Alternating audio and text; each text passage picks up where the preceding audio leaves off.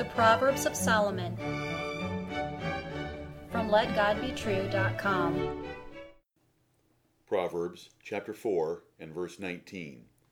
The way of the wicked is as darkness.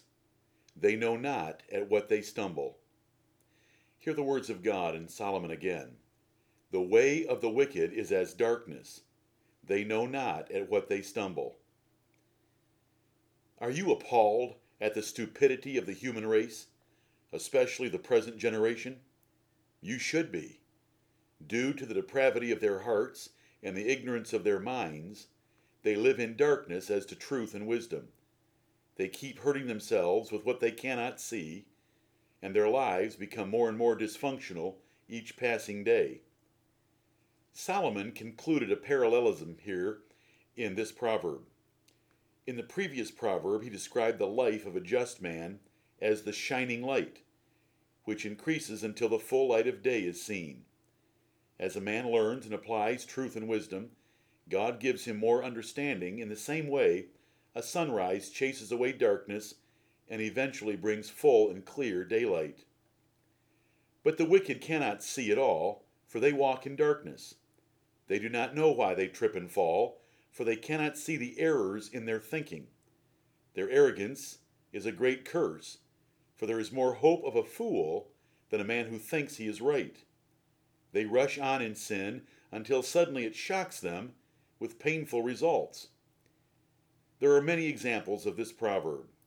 Wise men observe the world's antics and go humbly to Scripture, lest they become as confused and ignorant as those around them. Wise parents show the world's folly and its painful consequences to their children. The sons of God should despise the children of darkness. God owes truth and wisdom to no man. He revealed his eternal power and Godhead in his creation. When they reject this offer of knowledge, he justly darkens their hearts and leaves them in confusion. The curse of sodomy and many other perversions are God's judgment on rebellious men. Enjoy God mocking idolaters. In Isaiah 44 verses 9 through 20, who take leftover wood and worship it. They have a lie in their right hand and cannot let go. As God says of them, they feed on ashes. When men do not love the truth they are offered, God sends them strong delusion to believe lies and be damned. You can read this in 2 Thessalonians chapter 2, verses 9 through 12, though you have probably never heard a sermon from the text. God deceives prophets to teach lies when a man comes with idols in his heart, Ezekiel 14, and God sent a lying spirit to Ahab, who had chosen wickedness for his life, 1 Kings 22. Consider, the lazy fool pampers himself by sleeping in, but he is frustrated he cannot afford anything that he wants. The fornicator thinks he has found great pleasure until he wakes up the loneliest man on earth. A modern mother chooses to coddle her children rather than train them, but they put her to shame. A prudish woman defrauds her husband of frequent lovemaking, and she wonders why he is bitter. The lustful fool dates a woman for her body, and he cannot grasp how he ended up in marital hell. A college co-ed defied the school administration, yet now she resents her husband's adultery. Politicians offer welfare to buy votes, but they are confused by falling productivity and increasing outlays. The carnal Christian watches television every night, but he blames the pastor for preaching boring sermons. The modern woman aborts 2 unborn babies, but she suffers a nervous breakdown when her neighbors get in a fight. The evolutionist teaches man came from monkeys, but he wants police protection from the baboons in the hallway. The Arminian adores decisional regeneration, but he asks why there are no changed lives. The intellectual rejects the idea of a creator and ends up following Freud's insane infatuation with his own bodily waste. The abortionist sucks unborn babies apart with his vacuum wand, but he painfully frets about baby seals in Antarctica. Union workers rejoice at the pay increase they force from their employer, but they are shocked when the plant closes and leaves them unemployed. The teenage gunman slaughters fellow students and teachers, but no one thinks to outlaw the violent music, movies, and video games that entertain and program such teenagers. The world is not becoming enlightened. Only educated idiots of the past few generations believed evolution. Only the blind admire Picasso. Only the darkened read Nietzsche.